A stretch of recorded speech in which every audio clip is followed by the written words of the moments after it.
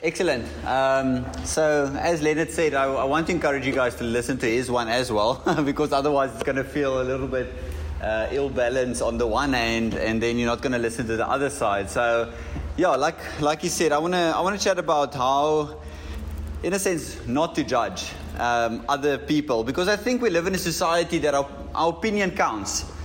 Your opinion counts. Every man has an opinion. Every opinion is in a sense bigger than the previous one, and we bring that into the church, to a place that your opinion counts. And although to a large extent we want every voice to be heard, how it's heard and how it's brought is sometimes quite different to how it should be brought biblically. So I really want to look at Scripture. I'm going to look at a lot of Scripture tonight and really try to bring a balance to this thing that we call speaking into one another's lives, and how actually not to judge.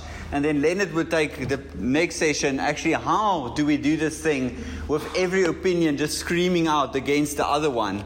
So before I start, I actually want to pray for us and just position our heart a little bit, because we always love to listen to a message and we might get a lot of knowledge, but then we think about the message and we're like, I hope that person heard. That one sitting on the other side that I know about should hear this message. But we never look at ourselves and it's like, yes, Holy Spirit, what are you busy speaking to me tonight? Lord, come and cut my heart. There's, as I was preaching, in a sense, there's like a little park next to us. I was preaching through this, and I put in brackets, repent. Because the Lord cut me to the heart that I need to repent because of this in front of the whole congregation, because I've seen much of this in my own life, and I'm like, oh, kumbaya, now I need to preach about this. So let's close our eyes and let's trust the Holy Spirit to come and do a deep work in our hearts. Holy Spirit, we invite you.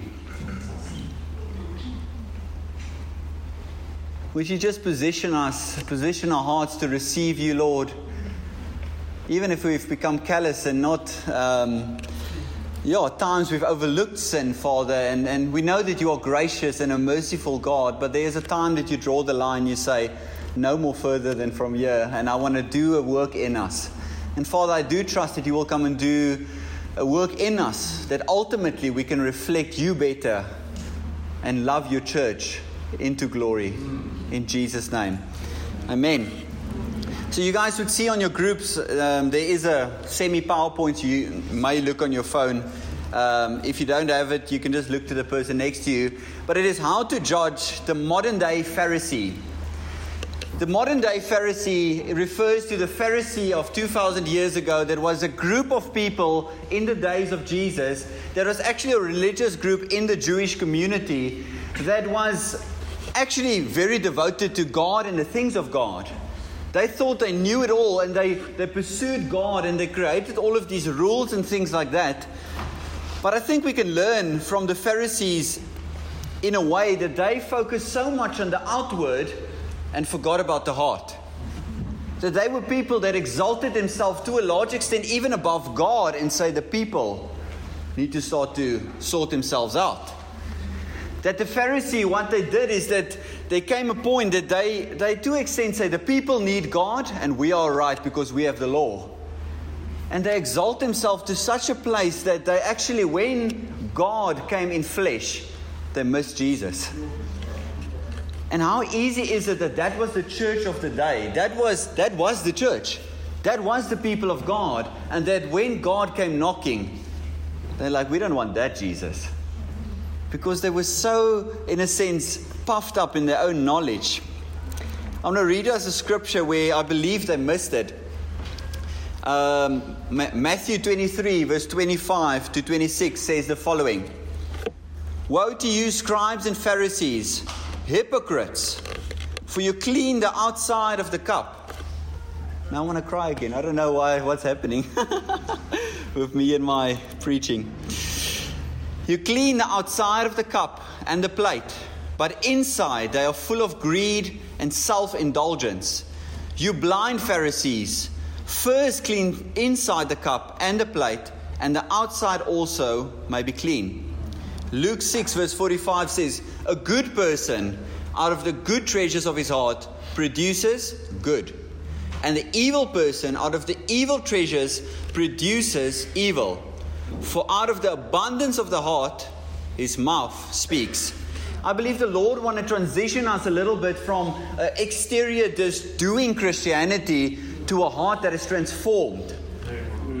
And I spoke to Leonard in this week, and it was awesome that he said that we sometimes go to an apple tree and we take our paint and we paint the apple and make sure that the fruit looks great. But that's not the appropriate way to bear good fruit. We need to go to the root. We need to go to the heart. And that the Lord come and do heart surgery, not like the Pharisees that do, in a sense, a behavior modification. Just the exterior looks great, but the inside we are rotting away. And I believe there's actually, and I wrote it here, there's a gospel called the self-help gospel that is such a false gospel in our day and age. Also a productivity gospel or a productive gospel that goes around that if you improve 1% every day, it will accumulate and one day you will become this great person. And it's so motivational. I went into this thing and I'm like, if I can just get the atomic habit bomb thing going, if I can just get the right things in place, if I can just get the right systems, because I love systems, I love to be productive with my day, then I will be okay. And then we take that concept and we bring it into the church and we kill Christianity. Because we can just do it without God. We can look, we can smile, we can laugh, we can even worship rightly. And God is knocking at the door and saying, I want to come inside. God wants unity in His church, and He will do it through us. He prayed that let them be one as me, Jesus, and the Father are one. I'm just like, Jesus, yeah, I don't know what you're praying.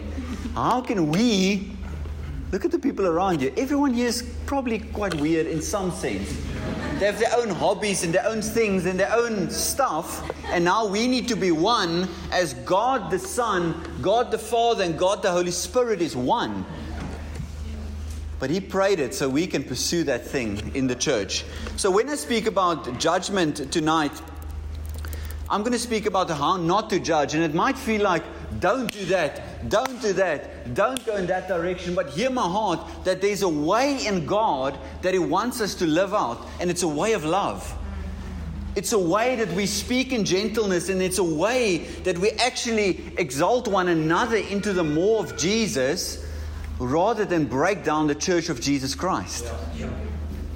So when I speak about judgment, I do not refer to outside of the body of Christ. I do not refer to judgment and criticism and speaking into one another's lives on the street. But I speak in the context of the body, in the context of your community, in the context of your friends that call themselves Christians. In that context, how should we treat one another within the body of Christ?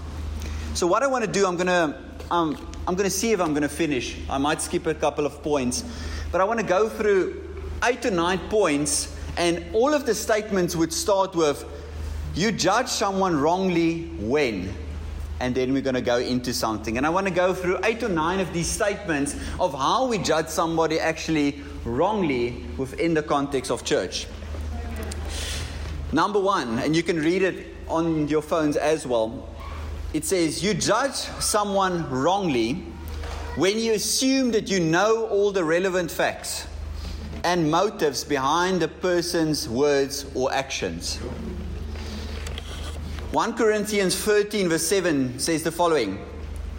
Love bears all things, believes all things, hopes all things, and endures all things. The second thing that's mentioned in that verse speaks about believes all things.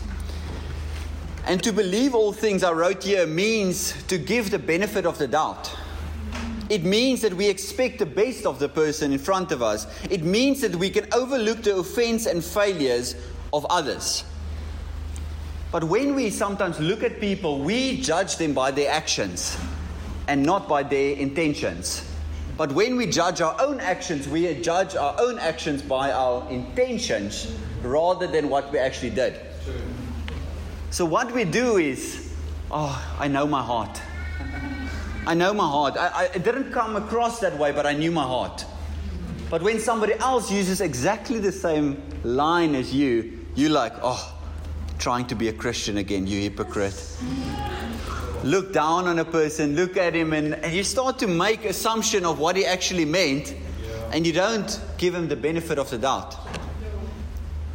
Do we jump to a conclusion immediately in our hearts about someone when you see something wrong? Do we immediately jump to a direction of, oh, that's probably what they were thinking. Oh, probably that's what they were doing. Or do we give them the benefit of the doubt that they just had a bad day? We're not excusing sin in this church. But even Noah, when he did sin and he was drunk, his 2 sons was blessed that he covered his nakedness. Love covers a multitude of sins, says the Bible. Maybe we need to be a little bit more gracious like Jesus and not accusing like Satan. I'm going to read something here for us in view of this first point. Perhaps you are struggling to believe all things about others in our church. Perhaps you are quick to expect others to fail. Perhaps you don't believe that others will respond to things like they should. You doubt that they can and will do what they promised. So you immediately question mark them. You believe that they will fail. You believe that they will fail you. Failure to believe all things is marked by suspicion. We suspect that others are being deceitful, hiding their true intentions and motives. That guy just wants to perform. Why is he always in front? Why is he always jumping so high? And we make, in a sense, a judgment on somebody before we even know what's going on in his heart. You believe that despite someone's own words that they are up to no good.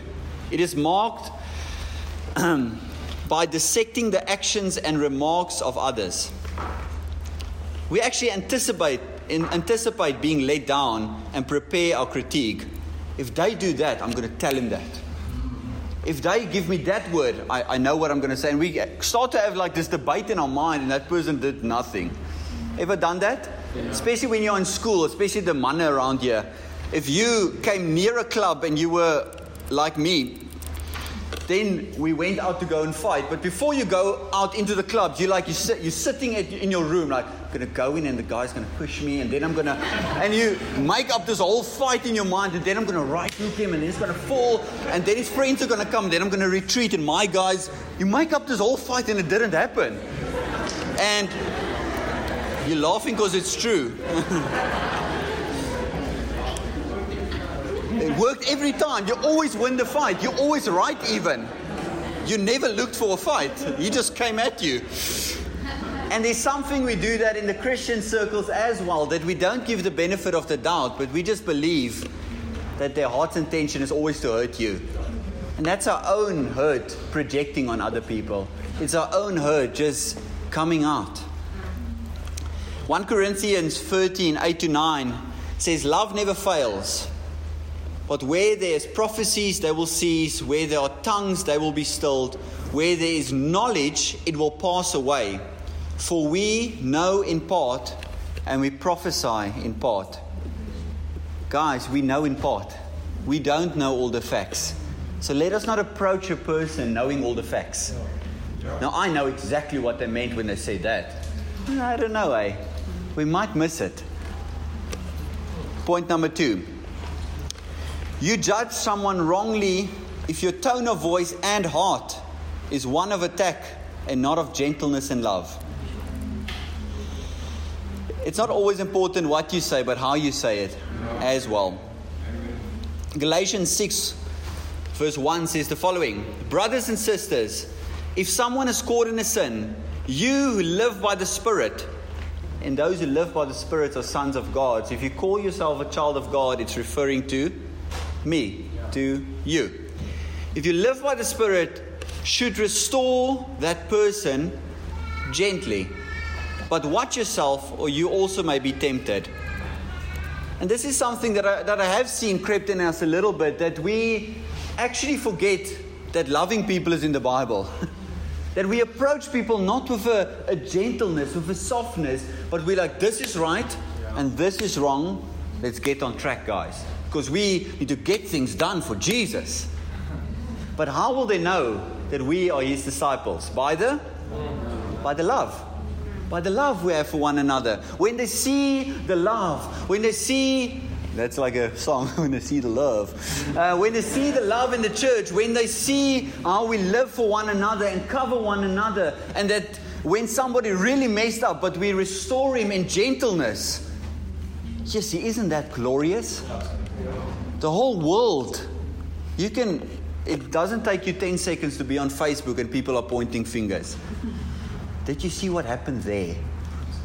Karen het alweer gegil op iemand. You go on Facebook all of a sudden and things are just crazy and they're pointing fingers at one another the whole time. Shouldn't we be different? Shouldn't we come in the opposite spirit to say loving one another?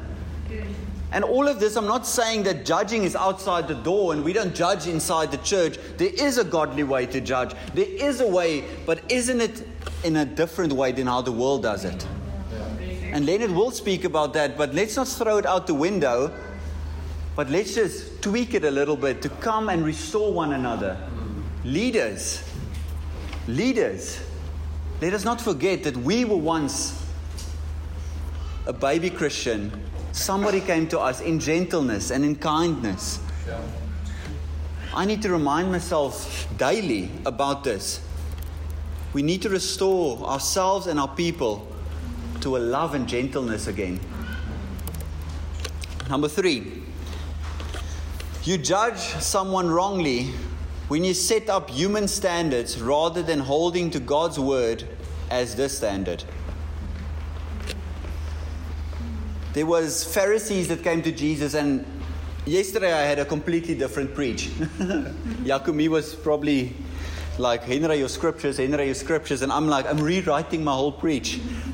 And I was going to preach on this section where a group of Pharisees came to Jesus, and they, not the law of God, but they imposed their own law on God. And they said, and as you look at face value at this, they accused him for not washing hands. What's that all about? But actually what they were doing is they were taking their own standard and their own law, and they were pushing it to the level of God's law and even further, and saying, you must obey our law, God. So what Jesus then responded to them is, Jesus said to them, well, did Isaiah prophesy of you, hypocrites, as it is written, the people honor me with their lips, but their hearts is far from me. In vain do they worship me, teaching as doctrines the commandments of men. You leave the commandments of God and hold the traditions of men. So I must say, I found it difficult to explain this, but I think the best would be is to throw myself under the bus and to show you where I was a modern day Pharisee the other week. And I have something in me that I am a leader in God's household. I'm called by God to lead God's people, and I have opinions. And opinions are always like armpits. There's always two, and they both stink. Okay? They're not facts. They're opinions. And what we do is we take our opinions and we make it facts. And then we take our facts and we make it law. Then we make it law and say, God obey. People obey. And we stand so strongly on our opinions and no longer the word of God. So it happened in Wellington. And then I sat Mike Dufay down and I'm like, Boetie, ons moet praat. And I spoke to Mike and I pointed out things in the church, and it wasn't salvation issues. It wasn't major things. And then I came to Stellenbosch with a little bit of that same heart, a lot of that same heart, to Leonard. And I'm like, Leonard, Henre is here. I will show you the better way. And then I start to not ask questions, but I tell him already how I think the worship should run. Or I tell him how I think that how our comm leaders need to lead in such a way. Or how I think a service needs to. And it's just bringing things. And Leonard went like. And I got afraid. I'm like, but I'm right. What do you mean? And I was offended for about 10 seconds. Andrew said he doesn't allow elders to be offended more than 10 seconds. Get over it, follow God. But there was something in me that is like, he's not recognizing me. He's not recognizing my voice. But what I started to do is I started to elevate my opinion and how I think things should be done around here, rather than come in a humble heart and say, I've never been in my life in Leonard's shoes. Not one of us can say you've ever been in a church that grew with about 290 people in 2.5 years. You know the amount of problems that brings. The amount of sin comes into a room with that. Do you know the amount of pressure that is on one man? And I've never even considered to put myself in his shoes. Do we give them the benefit of the doubt, or do we take our opinion and elevate it above Leonard, above the elders? The elders should know this. The elders, I know this, so they should know it. And we get that attitude, and then we don't come humbly in a place like, let me go ask. Every time I've asked this week actually, and I was amazed. The understanding that came, the wisdom that came, that I didn't understand everything. There were things that shaped in me that I thought I knew. I never knew. I thought I knew. Let us not even look to our community leaders and say, why? If I lead a comm, we will multiply every 2 months. Because I know the way. You don't. You've never led a comm. You don't know. Maybe you have led a comm. You've never led that people. It's different every time. So let us not put ourselves in the shoes of everyone else thinking we know. Let's come humbly and ask. Number 4. You judge someone wrongly when you do not first judge your own sin before trying to help with his or her sin. Matthew 7:1-5 says the following. Do not judge others, and you will not be judged. For you will be treated as you treat others. The standard you use in judging is the standard by which you will be judged. And then it goes to that famous part and says, and why worry about the speck in your friend's eye when you have a log in your own? How can you think of saying to your friend, let me help you get rid of the speck in your eye, when you can see past the log in your own eye? That word, he's just hammering tonight. Hypocrites. First get rid of the log in your own eye. Then you will see well enough to deal with the speck in your friend's eye. I don't believe the scripture is saying that we cannot judge. If you read it in context, it's speaking about that the standard is here, and we say, no. Let's take the standard and we lift it up. It's speaking about a standard that we raise up against other people that's almost like godlike. But what we do is we put it on others, but we do not judge ourselves in that same matter or that same way. If you want to point out something in someone, do you have the same sin? And what I'm not saying is if you're struggling, for example, with sexual sin, and you see it in somebody else that you cannot point it out. I'm not saying that. What I am saying, if you are willing to point it out in them, are you willing to take the log out of your own eye? Are you willing to deal with it as well? Are you willing to confess, to walk in the light, to bring it into the light, to flee sexual immorality, to bring it in front of the leaders and your comm leaders? Are you willing to deal with it? Or do we just point the finger and you should be like this? Because ultimately that's what the Pharisees done. They point the fingers the whole time and they don't judge themselves through that same standard. They judge the other people by their actions, but their hearts were prideful, far from God. You might judge someone wrongly, and this is that was point 4, this is point 4.2. You might judge someone wrongly when you are offended at someone or the church. I said might because your opinions might be right in this case, but usually it's not. When you are offended, it says the following, Proverbs 18 verse 19, an offended friend is harder to win back than a fortified city. Arguments separate friends like a gate locked with bars. When you are offended, it's like putting on broken lenses and thinking you know where you're going.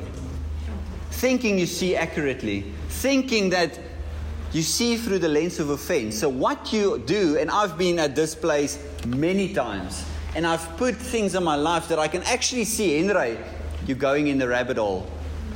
I get offended here about something small. Just small. But then I keep it. And I don't speak about it. And then all of a sudden, every time I see the church, or I see that leader, or I see that person, I can just see what they're busy doing wrong. I can't see them honoring God in their worship. I can't see them putting hundreds of rands in the offering to God. I can't see them loving people. I can just see, it's probably to be noticed. An offended heart is like a broken lens. It is difficult to see accurately when you are offended. I want to encourage us that we deal with offense quickly so that we can see more accurately. I'm going to rush the next couple of them. That's an important one. You judge someone wrongly when you share confidential or personal information with the wrong intent and not with them. I don't know if you've heard this, but this is a very common example that says, I want to tell you about the situation so that you can pray with me. So if I have something against Leonard, I go to Tom and Megan, can we just chat about the situation? I need to speak about Leonard, and he is lying the whole time, and he's da-da-da-da-da. Would you just pray with me? It's nothing to do with them. I have a tiff with Leonard, but then I involve other people. Or here's another one. The person sharing just wanted to feel important because they know certain information. So then what we do is when we share certain things, we go like, yes, you guys, I just want to tell you about a new church plant happening. It's happening soon, eh? Leonard told me personally. And then we start to involve, and I share certain things just to look better. And I'll get to the point of judging now. Or you go to somebody else and then you say, I just want to get some input. So I need to go sort this thing out of Leonard. Can I just get some 10 people to give input into what's happening here? But what we do is we share damaging information. Sometimes I'm using Leonard as an example. But then I go and I'm like sharing, and his leadership is like that. And ultimately I'm exalting myself and saying, I'm not like him. Not like him. And he can go, and he's like not him. And we push somebody else down so that you can look greater. And another one, I despise these words. I just need to vent a little bit. I just need to get it out. It's like, I can't control it. I just need to vent. Guys, that's not the way of God. That's not the way of God. Venting is not from God. You can vent towards God, you can vent at God, but what we do is we latch onto people and we involve them in a situation that was never theirs to be a part of. I see this very much always in the context of church, because we spiritualize our sin. We just put glitter around our sin and it looks great. But Matthew 18 verse 15 to 17, if a brother sins against you, go and point out their fault, just between the two of you. Not go and vent, not to go get input, not to go, it's between you and the brother. Because when I have something against someone, and I go to Brigitte and I say, yes, Brigitte, do you know what Leonard did? Then I am breaking and distorting her lens. Next time she sees Leonard, next time she sees somebody in the church, she looks through my lenses and that information that was never hers to carry. So I want to encourage us. Yes, input is fine. Yes, we're not always wise with our words and things like that. But when you want input, don't go ask your 50 friends and the elders and the leaders and your dog. We love to involve everyone. Come to a place, come back.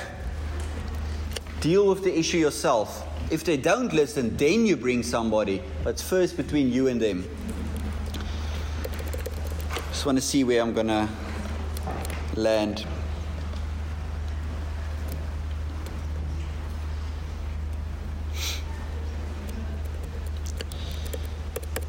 I think the last two I'm gonna leave, but I'm gonna do number 6. You judge someone wrongly when out of a self-righteous spirit you criticize over minor or indifferent matters.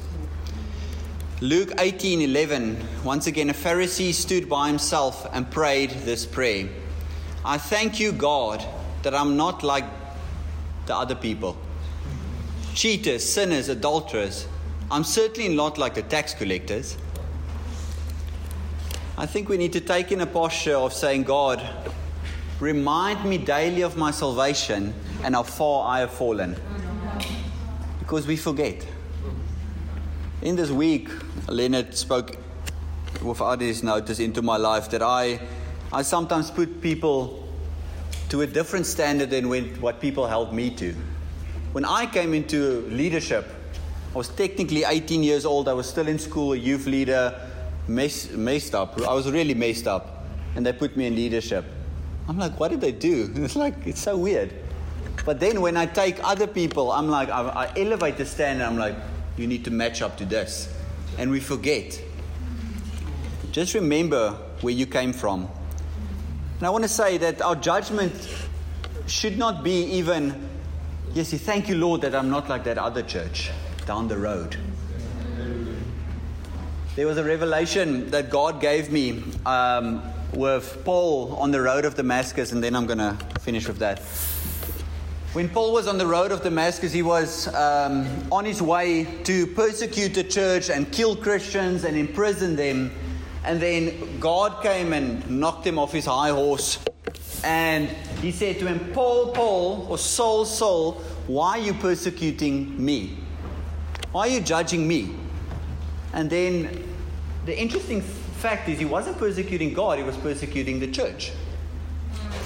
And then I heard the Lord speak to me and say, Henre, every time you speak badly about my bride, it's like you're throwing mud to my wife. And I, in a sense, vowed in my heart, I'm like, you see, Lord, I don't agree with every church, but I'm not going to bash them. I'm not going to go around and say, those people, I'm glad I'm not like them. We have charismatic worship. We have the real thing. We have the Spirit. We have everything. We just have it all.